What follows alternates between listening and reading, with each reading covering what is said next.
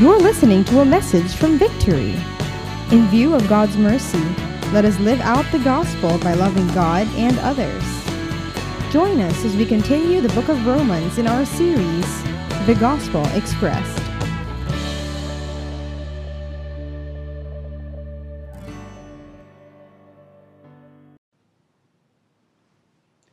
Hello and welcome to you, to everyone. Good afternoon. Why don't we just all start with a word of prayer as we prepare our hearts to listen to God's word. Lord, Holy Spirit, we pray that you enlighten our hearts, you open our minds, remove any blinders, Lord God, from our eyes, that we may see your truth, that we may listen to your gospel, that we may learn it and live it daily.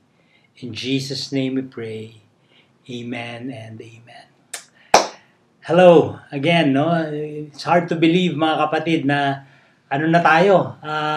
almost done with the Roman series tayo, no? For 22 straight weeks, no? We've been going through the book of Romans, and we've studied that book and the writings of Paul to have a deeper understanding, or to get a whole grasp of the gospel and how we are to live it. We started out by saying this is the gospel explained for us. The series is all about the gospel explained. And the last few weeks we're transitioning from gospel explained to gospel expressed. Yes, it's important for us to know the doctrines, but it is also important to know the duty that comes with the doctrine. So ano po yung gagawin natin that we've learned so much in the last in the last 20 weeks that we've been studying the book of Romans. Now we're called upon to apply our learnings. Apply po natin yung learnings natin. Our doctrines should dictate how we behave towards unbelievers, towards others, and towards even our enemies, the Bible said. No? Paul was very, very clear, no? When he wrote the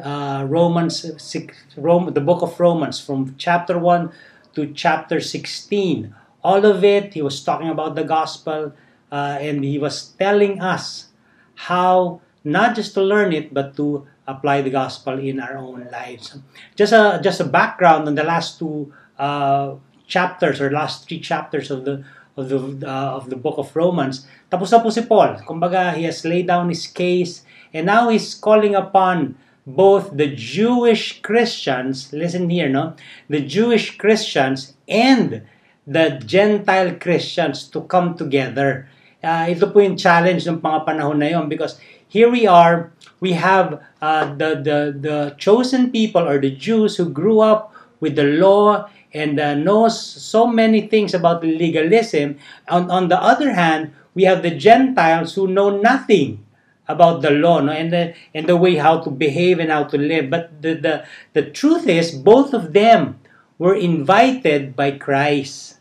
So lahat po, pareho. Mga Hudyo at mga Hintil, parehong sabi, both of you can come regardless of your creed or your background. You are welcome in my table.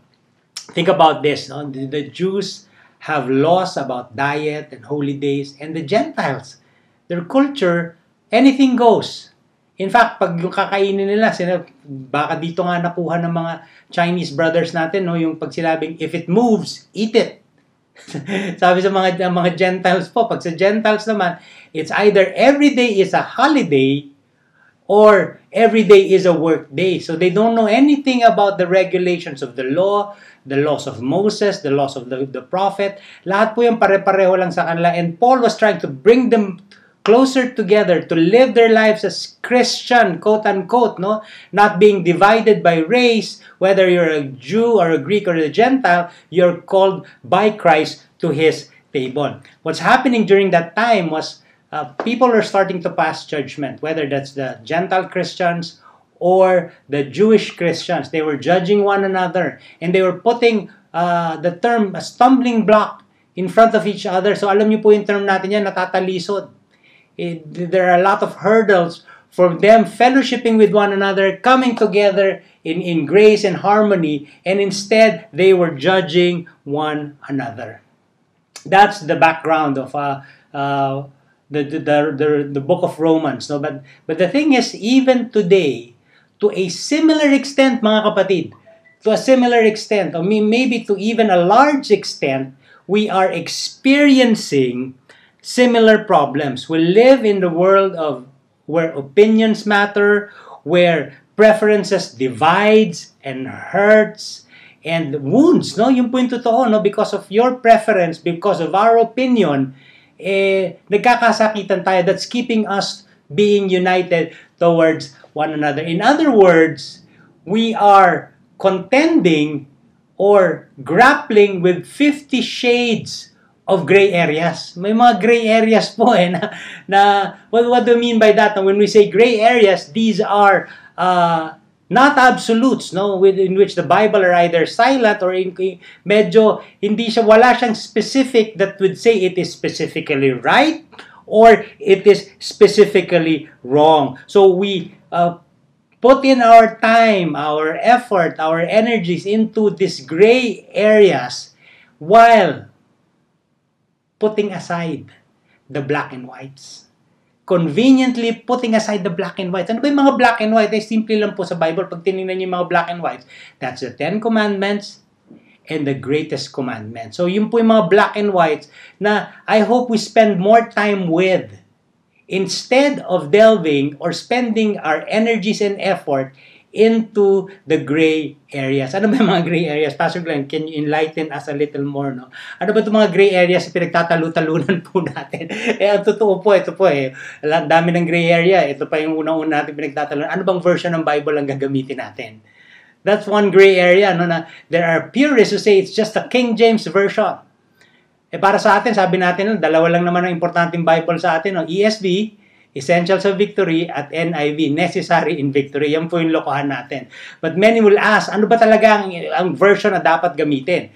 Well, isa lang po ang kasagutan ko. Paulit-ulit kong sinasabi, itong version na pwede natin gamitin para hindi tayo nagtatalo-talo ay ang version na binabasa mo.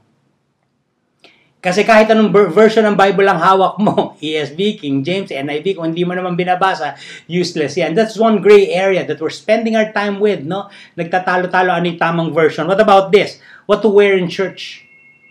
Alam mo yun, nag-iisip ka, grabe naman yun, naka-shorts. Dapat bang papasukin yan? Nakasando lang, Sunday, alam naman nila na kailangan Sunday's best. Well, those are gray areas in which the Bible really is silent. Ano ba dapat ang isuot sa church?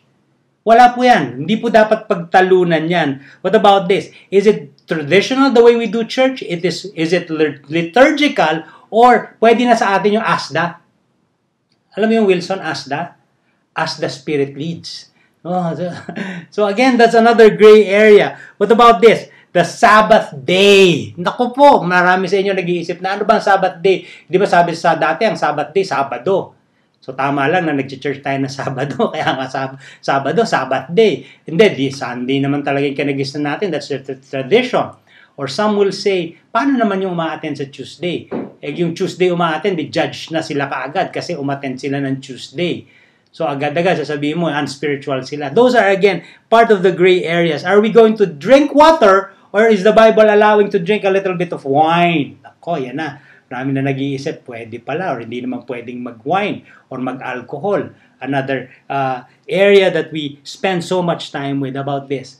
Maker's diet, Daniel's diet, or seafood diet. Ano ba talaga ang diet ng hinihingi ni Lord? Gulay lang ba talaga? Or pwedeng kumain ng karne? Or kakainin na natin lahat-lahat? No? Ito po yung mga pinagtatalunan ng mga panahon na yun na hanggang ngayon pinagtatalunan pa rin. Ito pa, pag nagtatithe ka ba? Magtatithe ka ng gross o magtatithe ka ng net? Mag-usap kayo ni Lord. Yun po yung sagot ko dyan. And we need to just realign, no? Instead of contending with people, instead of locking horns with our brothers and our sisters and our friends in church, we need to realign our efforts, our energies into knowing the Word, into walking into discipleship, into showing that we love one another truly because we are disciples of the Lord Jesus Christ. So stop contending. Yan po yung unang-una natin sinasabi, no? Stop contending with one another. And Paul gives 3 admonition, very strong admonitions, and very strong obligations na pwede natin gawin as believers. Ito po yung gagawin natin. Ready na ba kayo? Alright. Ready na kayo, no? Alam ko, ready na kayo para makinig. Sabi natin kanina, so stop locking horns, stop contending. Instead of putting up the sign of no entry, replace that with a sign that says, you are welcome here. Regardless of who you are, regardless of your background, regardless of what you're believing at the current moment, there is so much that that brings us together under Christ that we can actually live and walk together in discipleship. So 3 admonition. This is how we express the gospel. Here's how Paul started out. The first is to receive each other. Receive each other. Verse 1, sabi niya, as for the one who is weak in faith, welcome him. Huwag mo siyang harangan. Welcome him. Whether that's in church or in your life or in fellowship or in your victory group, welcome him. And, sabi ni Paul, but not to quarrel over opinions. Okay? Totoo po yun. Nag-aaway-aaway tayo sa opinion. Well, I have this to say. If you're with somebody, I'd like you to look at that somebody. Kung may kasama ka na nun, sabihin mo sa kanya, your opinion is not gospel truth. Yan po yung kailangan natin malaman. Ang opinion po natin ay opinion lang. It is not gospel truth. Where do we find gospel truth? That's in the Word of God. So, yes, our opinion matters, but at the end of the day, it is not gospel truth. Kaya okay lang kung hindi ka pakinggan ng tao. Okay lang kung pakinggan ka nila pero hindi ka nila susundin because it's not really the truth. Receive one another, still, you have varying opinions, okay lang yun, receive one another, and at the same time, try to build each other up. Remove the hurdles to fellowship and community. Why? Tatanong, bakit, Pastor? Why are you saying that? No, why? Because God Himself welcomed us. Kung si Lord hindi naman tayo tinigil, hindi naman tayo tinanong, ano ba paniniwala mo when we all started? Kung tinanggap ni Lord yung kapatid mong yan, God welcomed him. Who are you not to welcome him in church, in your victory group, in your life, in your homes? If God accepted him, then you are to accept him as well. Highlighting the fact that Jesus really is Lord and Jesus is Judge. How many of you, when we read the scriptures earlier, kung nagbibilang po kayo, kung nag-word count kayo, Paul mentioned the word Lord 9 times. I think in 8 or 9 verses, 9 times niyang sinabi yung the word Lord. Why? Because he was highlighting that at the end of the day, we are to train our eyes on Jesus. Because he is the one who is Lord. Kaya yan nangyayari po, most of the time we train our eyes towards our brother. Ano ba ginagawa niya?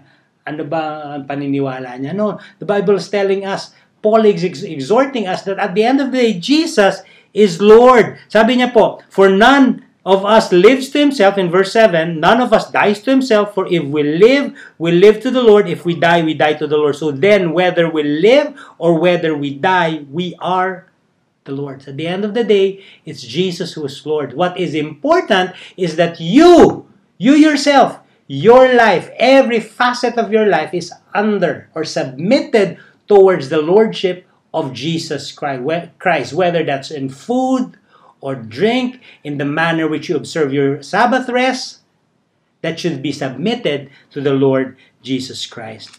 Jesus is the judge. Verse 10, why do you pass judgment on your brother, or why do you despise your brother? For we will stand before the judgment seat of God. So at the end of the day, stop passing judgment. Again, this is a phrase that has been repeated. Now, why do you pass judgment? What does that mean? When we pass judgment, we actually do 2 things lang, mga kapatid. Dalawa lang yung ginagawa natin. Either we criticize or we condescend. Alam mo yun? Nagkikriticize ka kasi, ba't siya hindi umattend nung Sunday? Grabe naman. Very unspiritual naman. Bakit nag-a-attend weekday samantalang Sabbath, Sunday? That's criticizing. What about this? Talagang hindi niya maintindihan. Kasi bago lang siya sa Panginoon eh. Kaka-born again lang yan. Di pa nga nagbe-victory weekend. Di nagwawanto kaya. Kaya tigas ng ulo. Dami mga paniniwala na baluktot.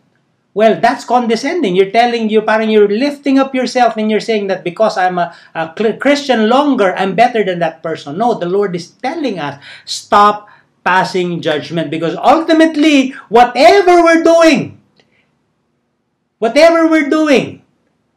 the way we lived our life, we will be answerable to only one, and that is the Lord Jesus Christ, because He is the sole judge. Hindi po ikaw. So don't judge your brother, and instead, accept your brother. So, paano po natatandaan ko nung nag-aaral pa ako, Wilson, no? Tuwan-tuwa ako pag mataas ang grades ko sa PE, tsaka sa homeroom, at saka sa Hekasi. Kung wala pa kami Hekasi no? When you think about it, pero mababa naman ang grade sa math. Mababa ang grade sa science. Mababa ang grade sa physics. Parang we're concentrating on the minors but forgetting the major. And Paul was telling us, let go of the minors. Yun po yung sinasabi niya dun sa mga Christians noong time na yun. Yeah, it's important to know what you eat and how to observe the rest day, but at the end of the day, those are minors. Instead, concentrate and direct your attention towards the majors. And Paul made a scathing admonition to everyone. No? Sabi niya in verse 17, "For the kingdom of God is not a matter of eating and drinking." Away kayo ng away about pagkain. Away kayo ng away about holiday. Hindi nga yan eh. The kingdom of God is not about eating and drinking, but rather, if it is of righteousness, peace, and joy in the Holy Spirit. What does that mean? Righteousness. Remember, before we met Jesus Christ, we were condemned. But because of His blood, we are now accepted and approved before the Father. So why are we condemning others when we ourselves are not condemned? We ourselves have been accepted. We ourselves have been found righteous by the works of the Lord Jesus Christ on the cross. So it's about righteousness in Christ. It's not righteousness with what you do or you don't do, but righteousness in Christ. It is about peace. First, peace with God. Sinasabi ni Paul, now you have peace with God. Learn how to live in peace naman with others. Huwag kayong mag-away. Ba't ba kayo nag-aaway? Let go of the things that divide and just come together. Come together and be united with the things that can be called essentials in the Christian world. So righteousness, peace, and joy in the Holy Ghost. Now that you have the Holy Spirit in you, that's the fruit of the Spirit. Love, joy, peace, patience, kindness, goodness, faithfulness, gentleness, and self-control. Whoever thus serves Christ, verse 18, is acceptable to God and approved by men. So if that brother or that person declares that Jesus Christ is Lord over his life and practices it, sabi ng Bible, approved na yan kay God. Don't add an additional. Huwag ka na magdagdag. Si Lord na ang bahala sa kanya. So, here's the admonition of Paul in verse 19. Let us then pursue. So then let us pursue what makes for peace and for mutual building. The word pursue here is very strong. Yung pagkagamit po ni Paul dito is using a Greek word that says to aggressively run after, as if yung parang picture na pinipaint po ni Paul dito is like a hunter going after a prize catch. Yung talaga all effort, all energy, all cunning, in patience, in waiting. Yung po yung sinasabi ni Paul, instead of putting down a brother, instead of criticizing, instead of judging, pursue what makes for peace and mutual upbuilding. Yung po yung sinasabi niya. It's perfectly, don't get me wrong mga kapatid. Don't get me wrong. So baka sinasabi niyo si Pastor Glenn is painting a perfect Christian. Yeah, we're only perfect because of Christ. We're only righteous because of Christ. No, what I'm saying is this, you can have an opinion. You can have your own beliefs, but set it aside if it divides people. Let the truth of God, let the truth of His Word bring you together. And let not your opinion or your preferences, mga kapatid, preferences separate the two of you. Christians must help each other walk and grow in love and patience, and for the weak naman in knowledge and in grace. Sabi po ni Augustine of Hippo, in the essentials unity, in the non-essentials liberty, and in all things charity. So parang yun na natutunan po natin last week, no? Let love just be genuine. Not just spoken, but actually shown. In other words, what Paul is saying is this: let's just all walk in love and discipleship. Okay ba po yun, mga kapatid? That's what is important. So what is the kingdom of God all about? It's all about the Word of God. It's all about worship. It's all about fellowship. It's generosity. It's hospitality. It's opening up your homes. It's welcoming one another. It's loving one another genuinely and accepting one another even as Christ has accepted you and I. Amen ba po? Amen tayo dyan. So number 2, sabi niya, number 2 pa lang pala tayo, no? Ang una natin na sinabi is really receive one another, then edify one another. Then number 3 na pala tayo, please one another. So it's the willing service. Please one another. So ni-receive mo na siya, receive nyo na yung isa't isa, in-edify nyo na yung isa't isa, you're building up one another, and yet, Paul says we're still called to please each other. What does that mean? It's just the willing service, the willingness to serve one another. Alam mo yun, mahirap na nga yung dalawa, may naglagay dagdag pa na mas mahirap. By the grace of God, kaya po natin. We will move to chapter 15, and the first few verses of chapter 15 says, we who are strong have an obligation to bear with the failings of the weak and not to please ourselves. If there is an obligation, kung meron kang dapat gawin, ito po yun. It is not to police your brother or your sister. You are not called to be a police. Kasi yung pong natin, may badge tayo, pinapakita natin, matagal na ako Kristiyano, mali ang ginagawa mo, ito yung dapat mong ginagawa. No. We're not called to do that. What we're called to do is to bear, to carry each other's burden. Ano po ibig sabihin no? We help one another grow in the Lord. Yung obligation po natin is to help one another grow. To help one another understand clearly the Word of God. To point each other to the right path of righteousness, even as the Word of God defines what the right path of righteousness is. Bearing with the failings of each other. Ano po yun? Being patient, showing endurance. Alam mo yun, di ba? For many of us, we've been discipling people. You understand what that means. No? At times, gusto mo nang bumigay. Parang ang tigas naman ng ulo, balik ng balik sa kanyang ginagawang hindi maganda. But we're called not to abandon that brother, but rather to carry the burden with him. To pray with him. To direct him into the Word. Kung meron kayong pag-uusapan, huwag yung failings niya. But what does the Word say that can transform his heart and his mind in Christ Jesus? Patience and endurance in counseling and discipling people. Sabi nga nung kanta, build him up, buttercup, di ba? So kung mag-build up tayo, let's build up with patience and endurance by the power of the Holy Spirit. When you talk about discipleship, naisip mo yung discipleship, you've been harping about discipleship, Pastor Dan. Well, let me say this. Discipleship is really just very simple. It's a call to follow Jesus, to fish for men, and to fellowship with other believers. But it's never easy. That's why we need the grace of God. That's why we need endurance. That's why we need steadfast love. That's why we need to submit to the power of the Holy Spirit. Because apart from all of that, we cannot do discipleship. Mahihirapan po tayo. It's simple, but it's not easy. Verse 3, sabi, 15 verse 3, for Christ did not please himself as it is written. The reproaches of those who reproach you fell on me. Ito na nga po si Lord natin. When you think about it, kung merong condescension, ito po siya po yun. What happened was God Himself sent His Son, leaving the throne of heaven, so that He can carry the burden of man on His shoulder, on the cross. What burden is that? No, the reproach or the sins of men He carried on the cross. Instead of asking people to please Him, Bible tells us that He didn't come to be served, but to serve and to offer Himself as a ransom for many. Christ stooped down and carried our burden for us. That's the call for you and me, that we together will be carrying one another's burden as well.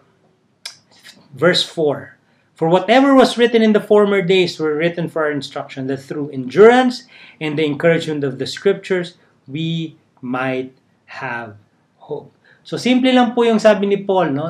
Nire-redirect niya yung efforts and energy ng mga tao. And even up to now, we can learn from this. What Paul was saying is, I'm directing you not to the opinion of others, not to the preferences of others, but rather I'm directing you to what the Scripture is saying, where you can get your instructions and your encouragement. What does the Scriptures say? No? Behold how good and pleasant it is when brothers dwell together in unity. That's what the Scripture says. Well, what does the Scripture say? The Scripture says, forgive as your heavenly Father has forgiven you.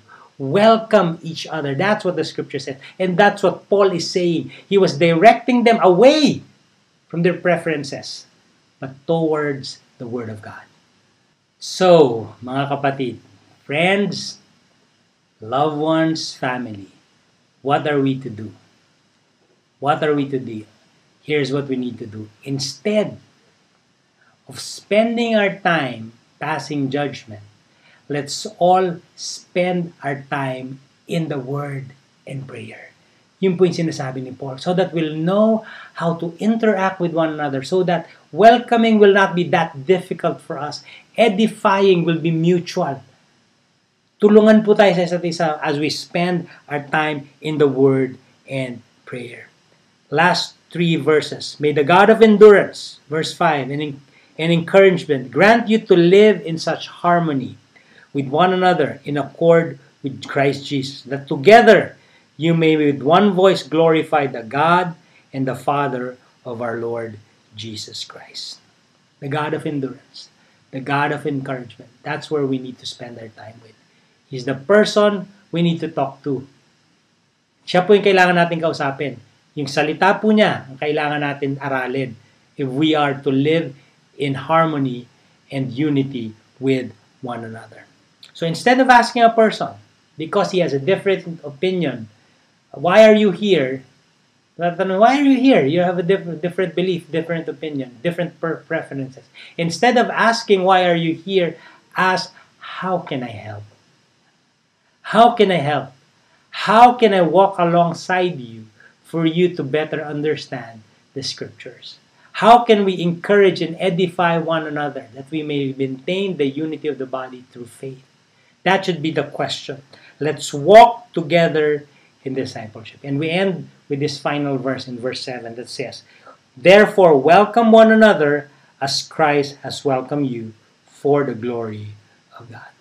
So, wrapping it all up in one statement, this is the gospel explained. In Christ, receive, build up, and help one another, all for the glory of God. I hope the Spirit spoke to you. I hope you leave this worship service knowing that it is possible to live with so much unity with one another. It is possible to love genuinely. It is possible to build up one another in Christ for the glory of the Lord Jesus. Let's pray. Lord, salamat po for your word. I trust, Lord God, that it will speak to my brothers and sisters. That not just speak, Lord God, they will find a way, Lord, to actually practice what they have learned today. So salamat po, Panginoon, that in every circumstances, Lord, every challenge of life, Lord, you are there to guide them. Lord, I pray that they will spend more time in reading your word and in prayer. I pray that as they seek your face, Lord God, you will clarify for them your will that is good, pure, and perfect. Lord, thank you for this time. In Jesus' name, amen and amen. If you have been blessed and has somehow felt moved, you can always tag your friends and share this podcast, this video, that the word will also speak to your friends. So, hindi lang po para sa atin to, para sa lahat po na makakakinig ng salita ng Diyos. So, maraming salamat to everyone. I hope to see you next week. And in the next, I think, for our one last installment na po yung next week natin on the book of Romans. So, in the meantime, receive the blessing of the Lord. May the Lord bless you and keep you. May the Lord make His face shine upon you and be gracious to you. May the Lord lift up His countenance upon you and give you peace. In Jesus' name, amen and amen. God bless all of you. Thank you for being in church.